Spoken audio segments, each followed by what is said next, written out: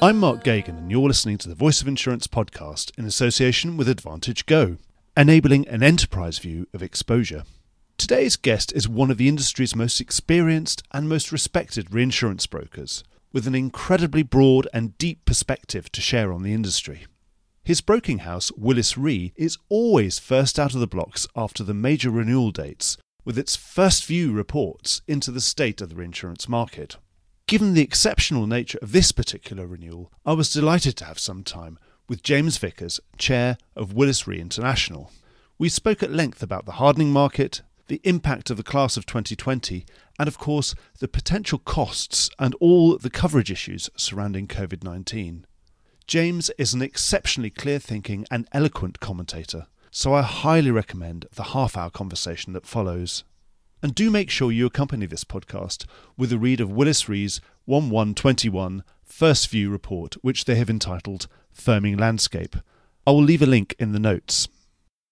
Enjoy the podcast.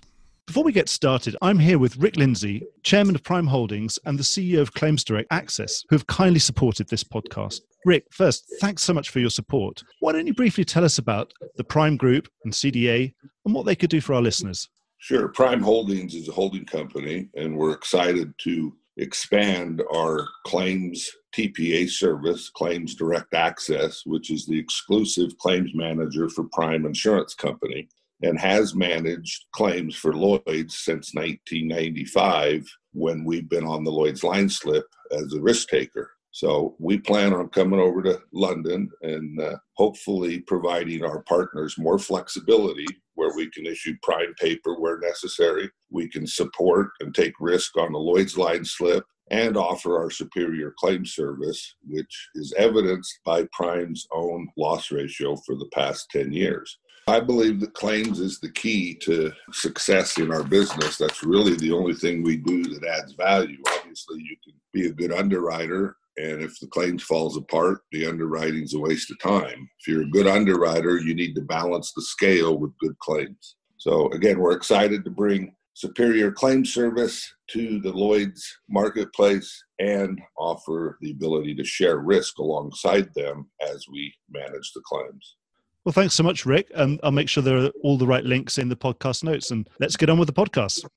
So, James, thanks so much for giving us some time at this time of year. What kind of a renewal has it been? Has it been really, really busy? There was a lot of build-up to this renewal, quite a lot of hype around it this year, perhaps understandably. But what was the nature of this year's renewal in the end, and what does it feel like, and how did it compare to any other significant renewals we've had in the past? Well, Mark, thanks for giving me the opportunity to speak to you. And yes, you are right. There was a lot of hype about this renewal, particularly a lot of talk about reinsurance pricing increasing, reinsurers looking to get back to price adequacy. And there was quite a lot of bold talk in the Monte Carlo and Baden-Baden virtual conferences. There was also a lot of talk around exclusionary language, particularly for pandemic and contagious diseases, and to some extent around silent cyber. And both brokers and ceding companies approached reinsurers very early, trying to make sure that the exclusionary language could be ironed out in advance before discussions around price. That actually didn't happen. And the discussions around exclusionary language, particularly for contagious disease, was tortuous and was only really concluded towards the end when firm order terms were being handed out. So in a sense, it's been a different renewal. It's been a renewal that's been more characterized around discussions over coverage and exclusions rather than so much price. I think that buyers had accepted in principle that the rate reductions they've enjoyed for the last number of years have probably come to an end. Maybe the degree of rate increase that was finally seen was a lot less than reinsurers wanted, but to be fair, it was a rate increase all the same. So it's been a slightly different renewal to any we've seen previously. It's not a true hard market renewal because there's lots of capacity. And we found that once firm order terms in most lines of business, there are still a few that are very constrained. In most lines of business, once firm order terms were given, things were placed. and outstanding questions around exclusionary language were closed out. So a very late renewal, despite the best efforts of people to get started early. But at the end of the day, I think satisfactory from the buyer's point of view, probably slightly disappointing from reinsurers, but they should step back and look at the portfolio as a whole, because they have arrested the downward movement in rates and they have achieved across their portfolios an improvement in pricing. Thanks very much for that, James. That's a really good opener. I think we're going to go into all of those points. We might as well start with that rate adequacy question. So when those reinsurers look back in the middle of January and see their signed lines and tot everything up, are they going to be happier? Are they going to be happy that in the aggregate, they've got themselves into a position of rate adequacy where they can be happy about the underlying profitability globally of their portfolios? Oh, I think there's no doubt that they're going to be happier that they've achieved an improvement. Now, whether they are happy over their entire portfolio, I think depends on the mix of their portfolio and depends on their aspirations, their cost of capital, and a number of other factors. I think on an overall portfolio basis, most reinsurers will see that they've taken a reasonable step forward. There are, of course, areas of the portfolio, particular lines of business, particular territories where they may be less happy, but on an overall portfolio basis, it's an improvement. So do you think there'll be areas where they'll be looking to keep pushing? I suppose what I would really like to ask is, how long do you think this hardening can continue? So it's hardening, not hard. And also the other element of your report just out is that the capital levels have recovered very well and are now 3% above where they were this time last year. So how long do you feel can the hardening continue, so that reinsurers do you think reinsurers will actually ever get to be properly happy and remediate the final little parts of their portfolios that they might have missed out on this time? Well, it's definitely true that this is not a capital-starved market. I mean, if we look at the historically difficult markets, 2005, early 2000s, there was a severe shortage of capital. That is not what's happening in the market now. Capital is available. We've seen new capital come in. We've seen existing reinsurers replenish their capital as their investment return have improved. But there is this underlying problem that the outlook for investment income is pretty miserable and not likely to improve much. And therefore, underwriting profitability is the only way forward. So yes, I think that the capital that we've seen so far, it has been quite disciplined. If the structures are not acceptable or to their liking, or if the underlying portfolios and the terms are not acceptable, reinsurers are not prepared to support. Yes, of course, every reinsurer has a slightly different appetite. But I think after a number of poor years, reinsurers really do need to see a return to some form of sustainable underwriting profitability before perhaps the hardening eases off. I think it's important to remember that with the very low interest rate environment, that the fresh premiums that are coming in, the reinvestment rate is just falling away. I mean, a few years ago, fresh premiums coming in could be invested 2.5%, 3% return. It's probably 0.7%, 0.8%. And if you turn that back into combined ratios, it means that reinsurers, instead of being able to write in the late 90s combined ratios, then use their investment income to help generate an acceptable ROE, they need to be in the low 90s to produce the type of ROEs that they're talking to their stakeholders about. And yes, we may be getting there, but it hasn't been done yet. This time last year, none of us could imagine COVID and the impact that that's had. So we probably need a year or two of reasonable underwriting profit before this trend will flatten out. So you think that the hardening trend should be able to be maintained just simply almost by will alone? Would that be it? I think there's an element of that. I mean, obviously, within the portfolios, you've got some classes of business, some clients who performed very well, and some of them have put a little bit into the pot. They have paid modest increases. Are they prepared to pay more in the future? Don't know. But there's certainly areas that have been underperforming and may still be underperforming, and more remedial action is needed. What about the demand side? We've had the most uncertain year of all time, well, for a very, very long time. Usually that would put a great fire under demand, as reinsurance is the business of removing uncertainty for the cedents. Has there been a significant increase in demand? It's interesting, it's balanced. On the proportional side, particularly on portfolios where the underlying business has had significant remedial action. I'm talking here about US casualties, some specialty marine lines and things like that. The primary ceding companies are becoming more confident that their own portfolios and their own original underwriting is going to generate a profit. So some of them are perhaps dialing back slightly on their pro rata sessions. But having said that, they're pretty keen to manage their net. So the demand for excess of loss has absolutely not abated. The demand for earnings volatility protection is, if anything, growing, because if we've seen with the lack of investment income that the imperative of producing underwriting profit grows. So overall, I would say that yes, there's been a slight reduction in some areas on pro rata, but I suspect that's been offset by excess of loss purchases. Do you think that increased confidence on the part of some of those cedents, is that a sign, i.e. this kind of, if you don't want to take it, reinsurer, at these terms, then I'm happy to retain more? Is it a sign that hardening really can't last, that if cedents are more bullish? It's more related to the original primary business, I think, and in some lines of business, it isn't just a rate issue. It's that primary companies have dramatically reduced their capacity, the size of line that they're putting out there. So the retail brokers are really struggling to fill out their orders. And in some lines of business, there is still emerging claims, social inflation, severity, all of these problems are still coming through. So I don't see that in some lines of business that we've actually reached a point where things may be calming down a bit, but I think they're far from softening. One of the big stories us journalists have been trailing all year, getting very excited about, was the retro market having a bit of dislocation. And it seemed, from your report, it looks like it was a bit of a damp squib in the end. Is that right? The right way of describing it? And what does that ultimate flexibility that seems to be in that retro market tell us about that line of business ultimately? Well, it is true that we were all very concerned about what the retro market might look like at 1/1/2020. But I think there's a combination of things that have happened that have actually eased back.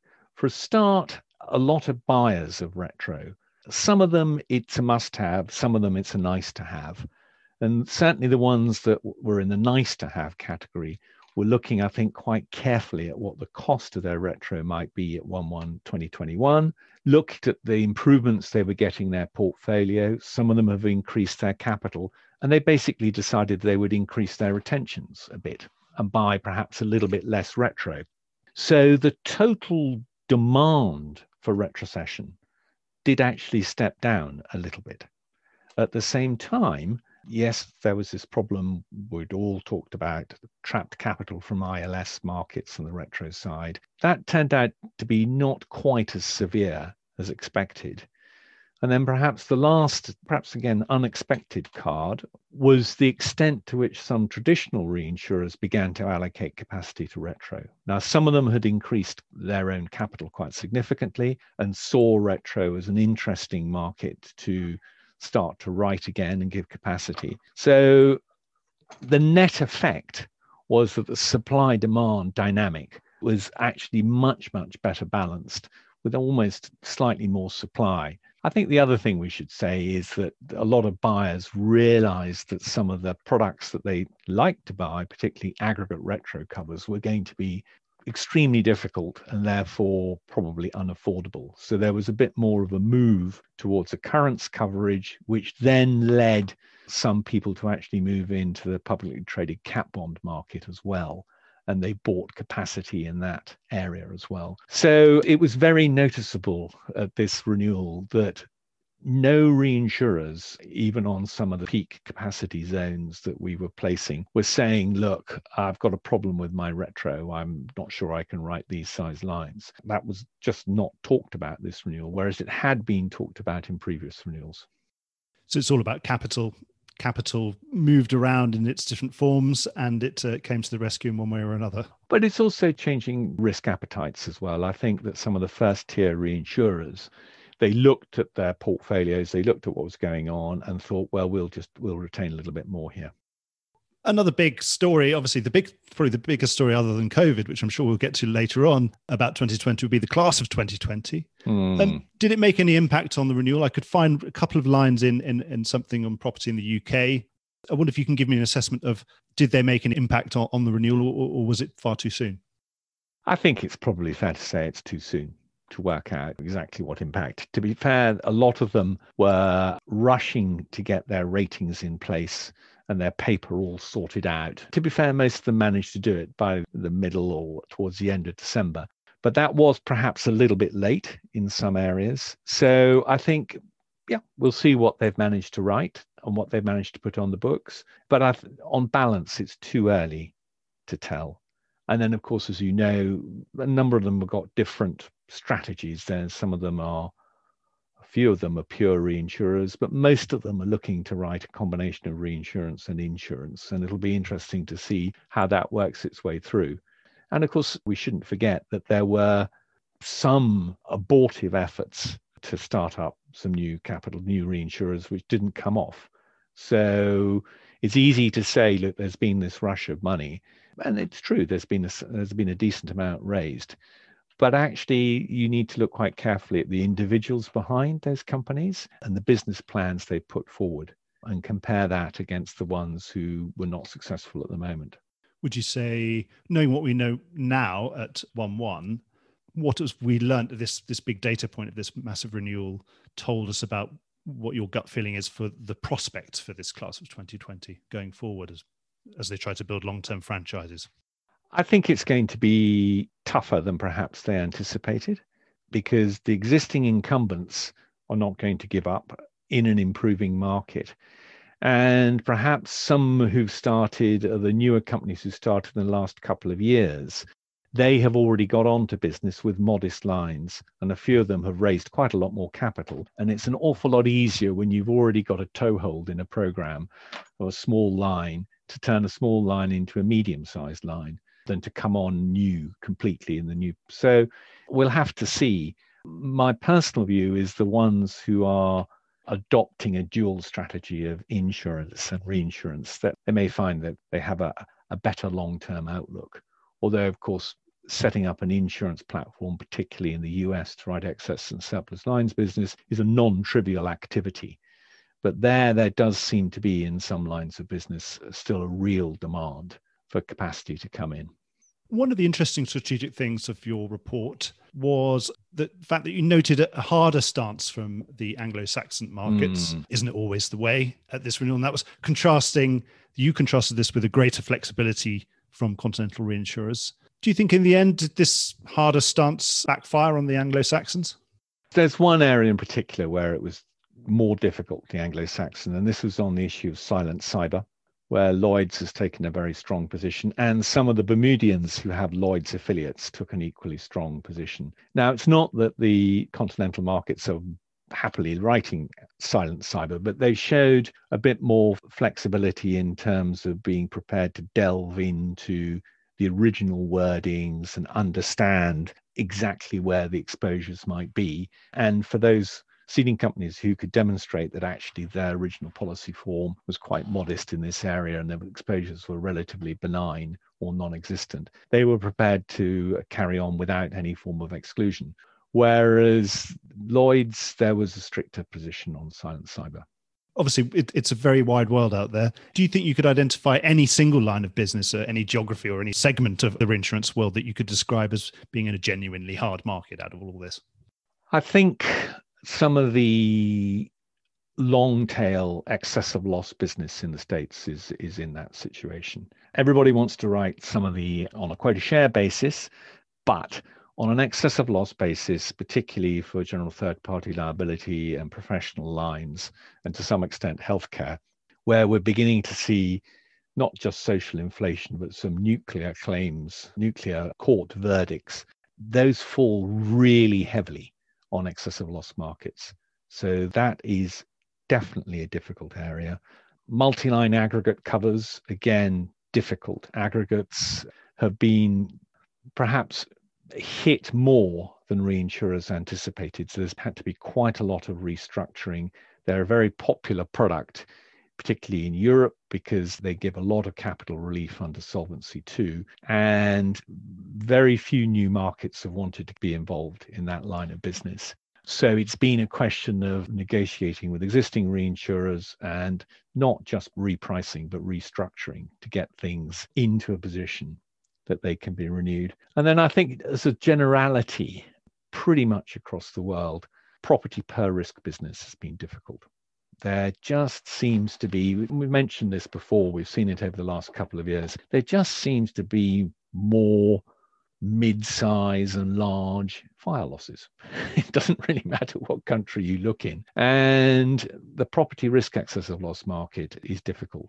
It's also a market where quite a lot of seeding companies like to buy quite low, if possible. And so the bottom end of those programs is not at all straightforward. We're talking about 2021 renewals, so we couldn't possibly do that without talking about COVID, the big elephant in the room. So we managed to come all this way without specifically addressing it. But I think we've got 4 or 5 questions I'd like to ask you about it to really get into it. One of the most striking things from your report in the introduction, in fact, was to say that the cost of COVID losses weren't really considered in this renewal, and that was actually a sensible thing to do. Why did you say that? And can we go into the detail behind that? Right. Well, I mean, I think the issue with the COVID claims, we know on the primary basis, we're still waiting, for example, in the UK to hear what the Supreme Court is going to say. We've got cases going on in Australia and the US. So we've got this whole uncertainty of what's going on the original policies and how claims will be paid. On top of that, you then add the issues, well, fine, as these claims emerge, how are they going to be recovered under reinsurance contracts? And that becomes extremely complicated, both case by case, structure by structure. And to try to compress these complex discussions into a renewal discussion was just simply not reasonable and was not acceptable. So we thought it was very sensible that both seeding companies who they're beginning to put out claims advices, or at least preliminary advices, not many of them actually asking for collections, and reinsurers waiting, frankly, until they see the actual collection advices and how they're going to be presented to them. It didn't make sense for either party to actually start saying, well, let's take into account the cost of a COVID claim. So the discussions are ongoing, and I think they've just really not been taken into account.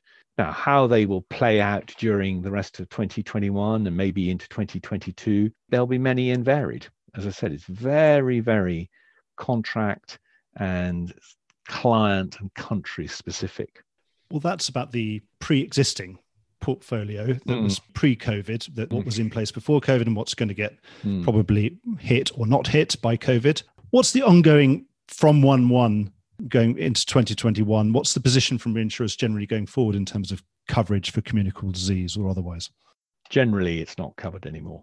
Now, having said that, every cover has got probably some form of COVID exclusion on it. There's not been a market consensus over a blanket exclusion that everybody can get behind. There have been, of course, a number of different wordings out there, but any contract which has some form of potential contagious disease exclusion will be carrying some form of exclusionary language on it. A lot of them based around the standard market clauses, but with various write-backs, specific write-backs relating to that seeding company's actual original policy wording. So I think, we can't say that it's totally excluded, but it is largely excluded, and any potential exposures would be very small.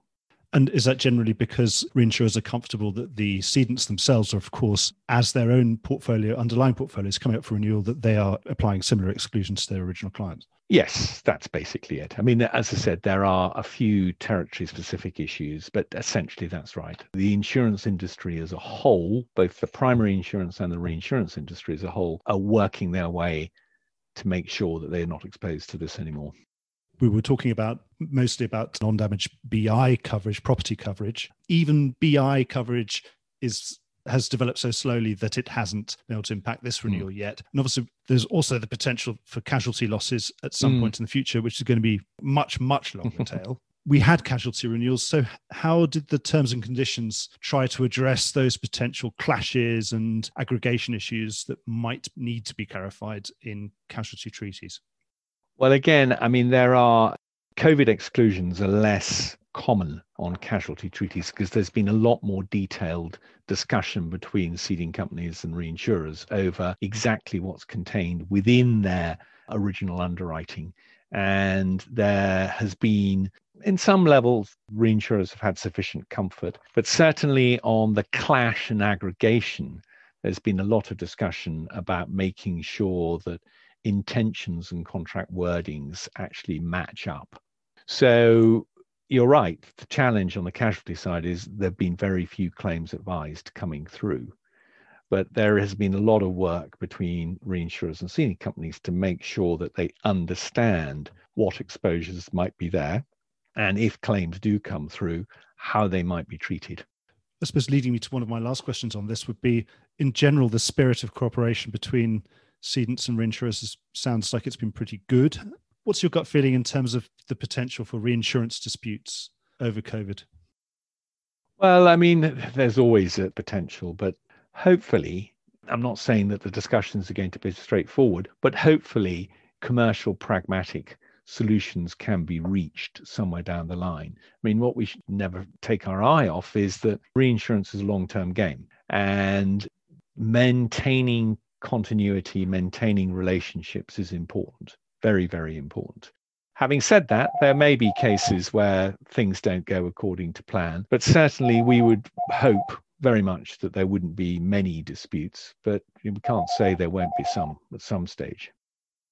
Is it really what gives you most optimism is the fact that we're very well capitalized, it's a competitive market, the market's clearing and functioning and is competitive? Is that actually going to give you more confidence that the commercial side of things will go through, in that we haven't had any, this has not been a hard market that has seen too many people going to run off or anything like that, for example, which then can, of course, when a reinsurer goes into runoff and suddenly is not in the market anymore, then that's where the disputes often arise.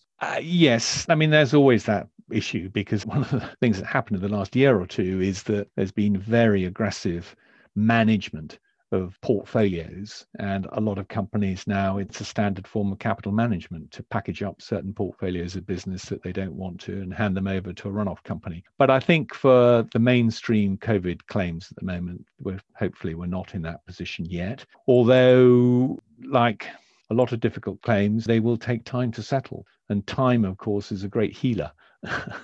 For both reinsurers and insurers. The longer it takes to settle, the easier it is ultimately to manage. Particularly if we've had a few really reasonably good underwriting profitable years going forward before we have to start signing checks and sending off real cash.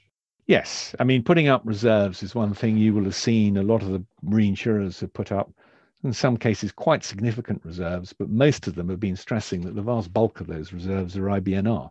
And we'll wait and see whether they've been overly prudent or not. Is another factor that may give you optimism that the losses themselves are not that massive, that they are payable, that they are affordable? Yes. When it first happened, there were various estimates given, and some of them were really very big, up to north of $100 billion. Although the market consensus seemed to be in the $60 to $70 billion range. Now, $60 to $70 billion put against the global reinsurance market capital, and taking into account that you would probably take several years to get anywhere near that, is actually a manageable number. And yes, I know, I think it's about 20 billion of reserves have been put up so far by insurers and reinsurers. But as I said, the bulk of those reserves are still IBNR. So you're optimistic that no one wants to be the person who didn't pay their COVID-19 loss because it's going to cost them so much in the long term? I think that appropriate commercial understanding in most cases will be reached. And just to clarify, you really don't think by parking this issue, no one's actually sort of ducking the issue? Nobody. I can assure you, nobody is ducking the issue. But the underlying issues are really complicated. I mean, you have to get into the detail of the policy wording, look at what is going on in the local courts, interpreting those policy wordings, And then once those are settled, and in most cases, I mean, you've seen there have been some interesting decisions coming out of places like South Africa and Australia, but they're all being appealed at the moment. So we've not, like they are in the UK, we've not come to a final landing on, what's going to be paid by the original policies. That's the first building block. And then the second building block was, okay, if that's how it's going to be paid, how are we going to recover it under our reinsurances? It's all going to be something to look forward to for the rest of this year, 2021. I think it probably, maybe a bit longer than that. Well, certainly, I hope that we'll be sitting here this time next year, James, discussing, now that COVID had been taken into account, what happened. But we haven't been able to have that discussion in 2021. So, James, I haven't got any more questions. Do you think there's any other business that we should be discussing here? I think the one point I'd just make is that when COVID started back in March, not only was there the concern over what the insured and reinsured losses might be, but there was a great concern of what that might do to insurance companies' premium as we were looking at a recession. And what is really quite remarkable is the way that, other than some very obvious travel-related lines of business, basically personal lines and SME and a lot of commercial insurance premiums have held up remarkably well. We're not seeing people's EPIs dropping. And it's really showing that insurance is not a discretionary purchase. We were nervous. I can remember back in March, gosh, what's going to happen? Everyone's EPIs are going to fall away. And that hasn't happened. Now, obviously, growth is perhaps crimped a little bit, but it's very remarkable how the insurance industry has held itself together and maintained its position, which was a little bit surprising. And then the other one is the extent of government support, not just on the wider economic front, but also specifically in some areas like credit. So maybe we're all fooling ourselves, and maybe the huge amount of government support that's been given, particularly in the first world economies, is masking or delaying a more difficult position down the line. But certainly 2020 has turned out to be far better than any of us dared to have hoped. So we're all still very glad that we work in such a resilient business, James. Well, I think compared to a lot of other businesses, we're extremely fortunate. We really are. Counting our blessings going into 2021. So thank you so much, James. I've really enjoyed our conversation, as always, our New Year's tradition, and long may it continue. Thank you so much. Thank you very much, Mark. Good to speak to you. Well, I hope you enjoyed today's episode. If you did, don't forget to subscribe or leave a like or a review or recommendation on whatever podcast platform you used to access this programme. These really help get the word out. Before we go, just a quick reminder that advertising slots are available here and in other places in the Voice of Insurance podcasts. Podcasting is the fastest growing medium and attracts a high quality audience of key decision makers. It's also an intimate medium where you, the listener, are right in the room with me and the interview subjects. Needless to say, that means it's a great way of getting your message out directly to an audience because you know you've got their full attention. It's also very cost effective. So get in touch with Mark at thevoiceofinsurance.com to find out how you could be speaking directly to the industry. The Voice of Insurance is produced by me, Mark Gagan, in association with Advantage Go, enabling underwriters to increase the speed and accuracy of decision making. The original music was written by Anna Gagan and produced by Carlos Gagan. Check out more podcasts and written comment pieces at www.thevoiceofinsurance.com.